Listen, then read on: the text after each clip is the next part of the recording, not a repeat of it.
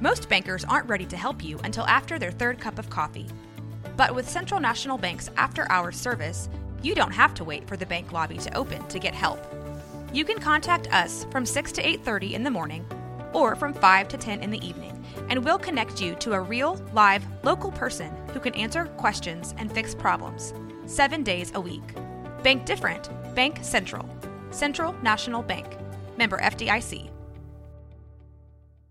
With threats to our nation waiting around every corner, adaptability is more important than ever. When conditions change without notice, quick strategic thinking is crucial. And with obstacles consistently impending, determination is essential in overcoming them. It's this willingness, decisiveness, and resilience that sets Marines apart. With our fighting spirit, we don't just fight battles, we win them. Marines are the constant our nation counts on to fight the unknown. And through adaptable problem solving, we do just that. Learn more at marines.com. When you need mealtime inspiration, it's worth shopping Kroger, where you'll find over 30,000 mouth-watering choices that excite your inner foodie. And no matter what tasty choice you make, you'll enjoy our everyday low prices, plus extra ways to save, like digital coupons worth over $600 each week. You can also save up to $1 off per gallon at the pump with fuel points. More savings and more inspiring flavors make shopping Kroger worth it every time. Kroger, fresh for everyone. Fuel restrictions apply. This is a Rogue Media Network podcast. This is 365 Sports, powered by Sikkim365.com. All right, Andrew Monaco, voice of Texas A&M Athletics, joins us. They have introduced Mike Elko. Andrew, they found who I thought should have been perhaps their first choice in the first place, the fit with Mike Elko. Yeah, very familiar talking with Mike's wife. She said, we're home. And I think that's an important part of all of this. It's someone who gets Texas A&M, someone who has had success here at Texas A&M as Jimbo Fisher's DC. And, yeah, you know, they wanted to make sure it was comprehensive, that they did not miss anybody who might be out there. But I think when you can target someone who has had success, who knows the players, knows success, he was the one that they brought home, and he said before his introduction that he's very thrilled to be here. Andrew, you said something there that I thought was very key to the hire. He knows the players. This is a roster that is very well evaluated. People think it's quite good and has not hit its full potential. And the right coach to keep it together could really do some things really quickly. How much of that was a factor in this being able to retain these guys on this roster? Yeah, you know, I think that's a big thing. It's not the only thing, but I think it had to be one of the boxes that had to be checked. And I think it's a reason why Elijah Robinson was the interim head coach. Obviously, his relationship with the defensive line and the defense on this team. And some of those guys who are seniors know Mike Elko very well. He either brought them in, recruited them before he left for Duke, and has a chance to coach some of them again. That's important because with the change in coach in midstream like this, there's a new 30-day window in the transfer portal that is available for all the players. So the hire, I think, needed to be quick because you have early signing period, you have a transfer portal of guys who can leave, you can get your plans started, and now Mike can also start getting a list of who he wants as his assistant coaches. It's more than just plugging in Mike Elko after Jimbo Fisher. There's a lot of things that came into play here. And I think from the moment that Jimbo was let go to the moment that Mike Elko was hired, you had to navigate that part very well. Look, the players are still going to make a decision no matter how it is, because that is available to them. But I think having that familiarity of Mike Elko will keep a lot of them because he also was here, very good relationship with all the players, not just the defense, but the offense. And as we said, someone coming back home, I think may sway some of those decisions. Andrew, it'll be interesting to see what happens with Elijah Robinson, but regardless, I think everybody knows his trajectory is upward, and he will be a head coach somewhere sooner rather than later. But just how do you feel that he handled the last couple of weeks, these games as the interim, and just all that came with that? Yeah, I thought it was absolutely beautiful the way he did it, the way he put a lot of the emphasis on, hey, we need to do this for the players. The one thing he says is, I'm blessed to coach them. They're not blessed to be coached by me. And the way he reaches, I think, across the defensive field to the offensive field, I think there's a ton of respect for Elijah. Look, there were a couple times he had a chance to go elsewhere, and there were a couple times that Jimbo Fisher said, you know what, elevate his pay, let's elevate his responsibilities. Jimbo knows how good Elijah Robinson is. With Terry Price, you had two of the premier coaches, I think, for defensive lines, defensive ends in all of college football. So they know that important. For Mike Elko to have worked with him, I think is important. Mike said he is a priority. Obviously, he could be attractive to some other schools. I totally get it. But I think it would be in Texas A&M's favor to keep Elijah here. And I don't know what role that will be, but he and Mike have worked together before. But I know that was part of the search, that they wanted Elijah to be a part of it. I think that was broached with all the coaches that they talked with. But Mike certainly knows how talented. I used to call him a rising star. I take rising out now. I think he's a star in this coaching game. So can you keep him around? I think would do wonders for the Aggies. Andrew, can you try to explain the emotions from late Saturday night until Sunday morning? Well, it was a roller coaster, wasn't it? Yeah. I mean, for a name that we had not seen. And what's interesting is A&M tried to keep this as buttoned up as possible. There were some names very early. I'm not going to lie, guys, knowing he's not coming. The little bit. But this wasn't something where Ross Bjork and Justin Moore in the athletic department were letting out. So to me, it was a guessing game. But then when it seemed like, oh, okay, here's Mark Stoops is coming, it's like, well, that one's coming out of the blue. But again, I think it was because of the work that was doing. Was it a trial balloon to see if that was going to go over? I honestly, I don't know. I'm in a position here where I'll believe it once it gets announced. But I was like, okay, I can see part of it. And you try to justify, well, look what he's done at Kentucky. They had some patience, did Kentucky. It's really interesting is talking with Jimbo Fisher when we were together because he was his DC. And we kept talking about Mark's name came up for the LSU job before Brian Kelly. And Jimbo was saying Kentucky's had the patience with Mark Stoops. And he's been able, maybe the grass isn't always greener because of the expectations, but maybe he was also ready to move on from Kentucky. What I think fans don't understand sometimes, and I'm not saying this happened with Mark, but there are some agents that float this out there so these coaches get better contracts from their current schools.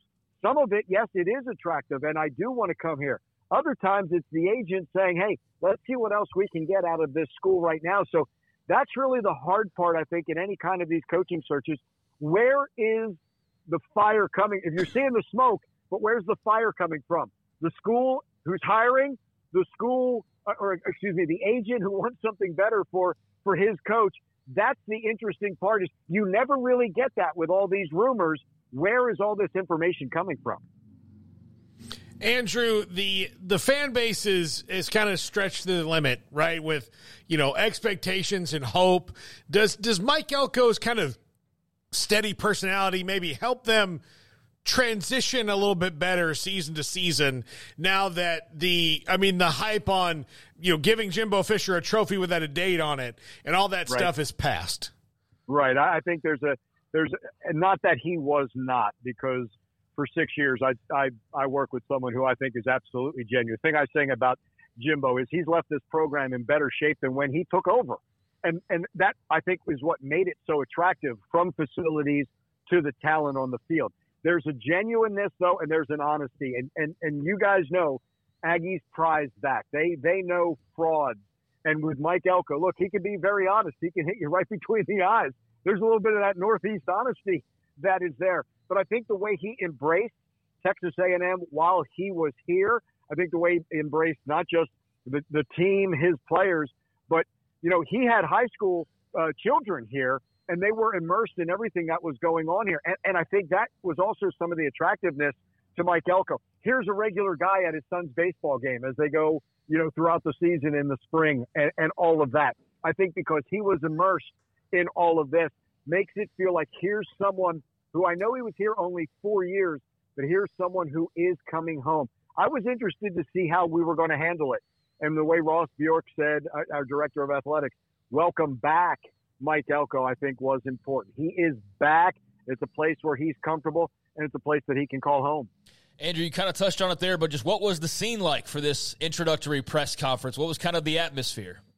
Yeah, a lot of excitement, and you open it up to just not just your board of trustees and your board of regents and some of the VIPs, but it was welcomed by folks around here. So the Hall of Champions was full. And when he gets introduced, all you're hearing is whoops and people standing. You got the standing ovation, and it seemed to move him a little bit.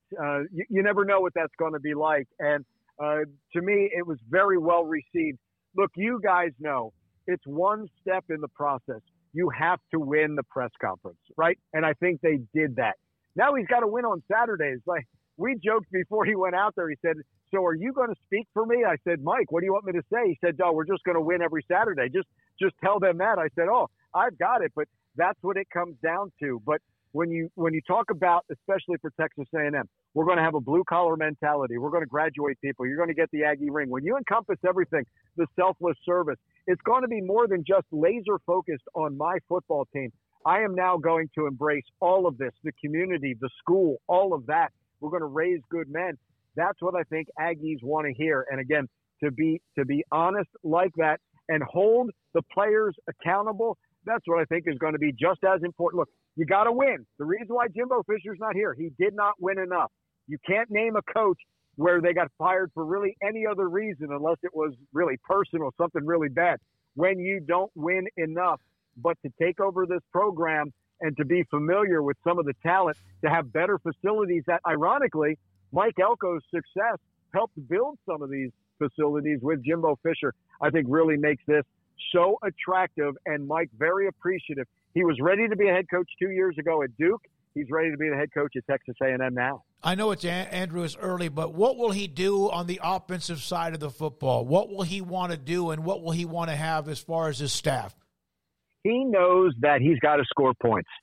I think the days in college football, every once in a while, you can have that old Mississippi State-Arkansas 7-3 final. Those days are over for the most part. They stand out. That used to be an old SEC Saturday game, right? That was an old Southwest Conference final score. I think he's going to take his time and see who is out there on the offensive side. I'm sure he has an idea of what he would like to do, who is out there, who is available. And I don't think it's something he's going to rush into, but he knows the talent that he has. And I think the first step is, can you keep some of the offensive players in this early signing period? That becomes step one, reaching out. Look, he already talked to this team who's here now. Now he needs to talk to those players in the signing period. And there are some quarterbacks there. There are some running backs there. There are some wide receivers there. Can you keep that talent? And then can you match your offensive coordinator who says, yeah, I want to work with that? And that's what I think becomes so attractive. I think it becomes an attractive job. You guys also know this.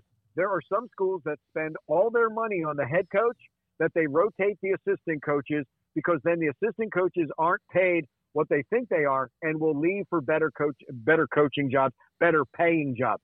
I think one of the keys to Texas A&M is they will have the money for Mike Elko's staff, attract people who want to work with this talent but also want to stay here. I think continuity is important. Mike did it 4 years as defensive coordinator. In his last year, that was the best defense. It was number 3 in the country. Can you have that continuity? Ironically, DJ Durkin, the DC now, saw his second year was better than his first year. When you have that turnaround and you churn every year, it becomes a little more difficult. I think he's going to get someone who wants to stay here and kind of build an identity for its own. But he's going to want to have a team that can score points. You know he's going to focus on the defensive side, but you got to score points to win any kind of championships in college football. Andrew, I know it's been a busy day. Thank you for your time. Andrew Monaco, A&M voice of the Aggies, with us on 365 Sports.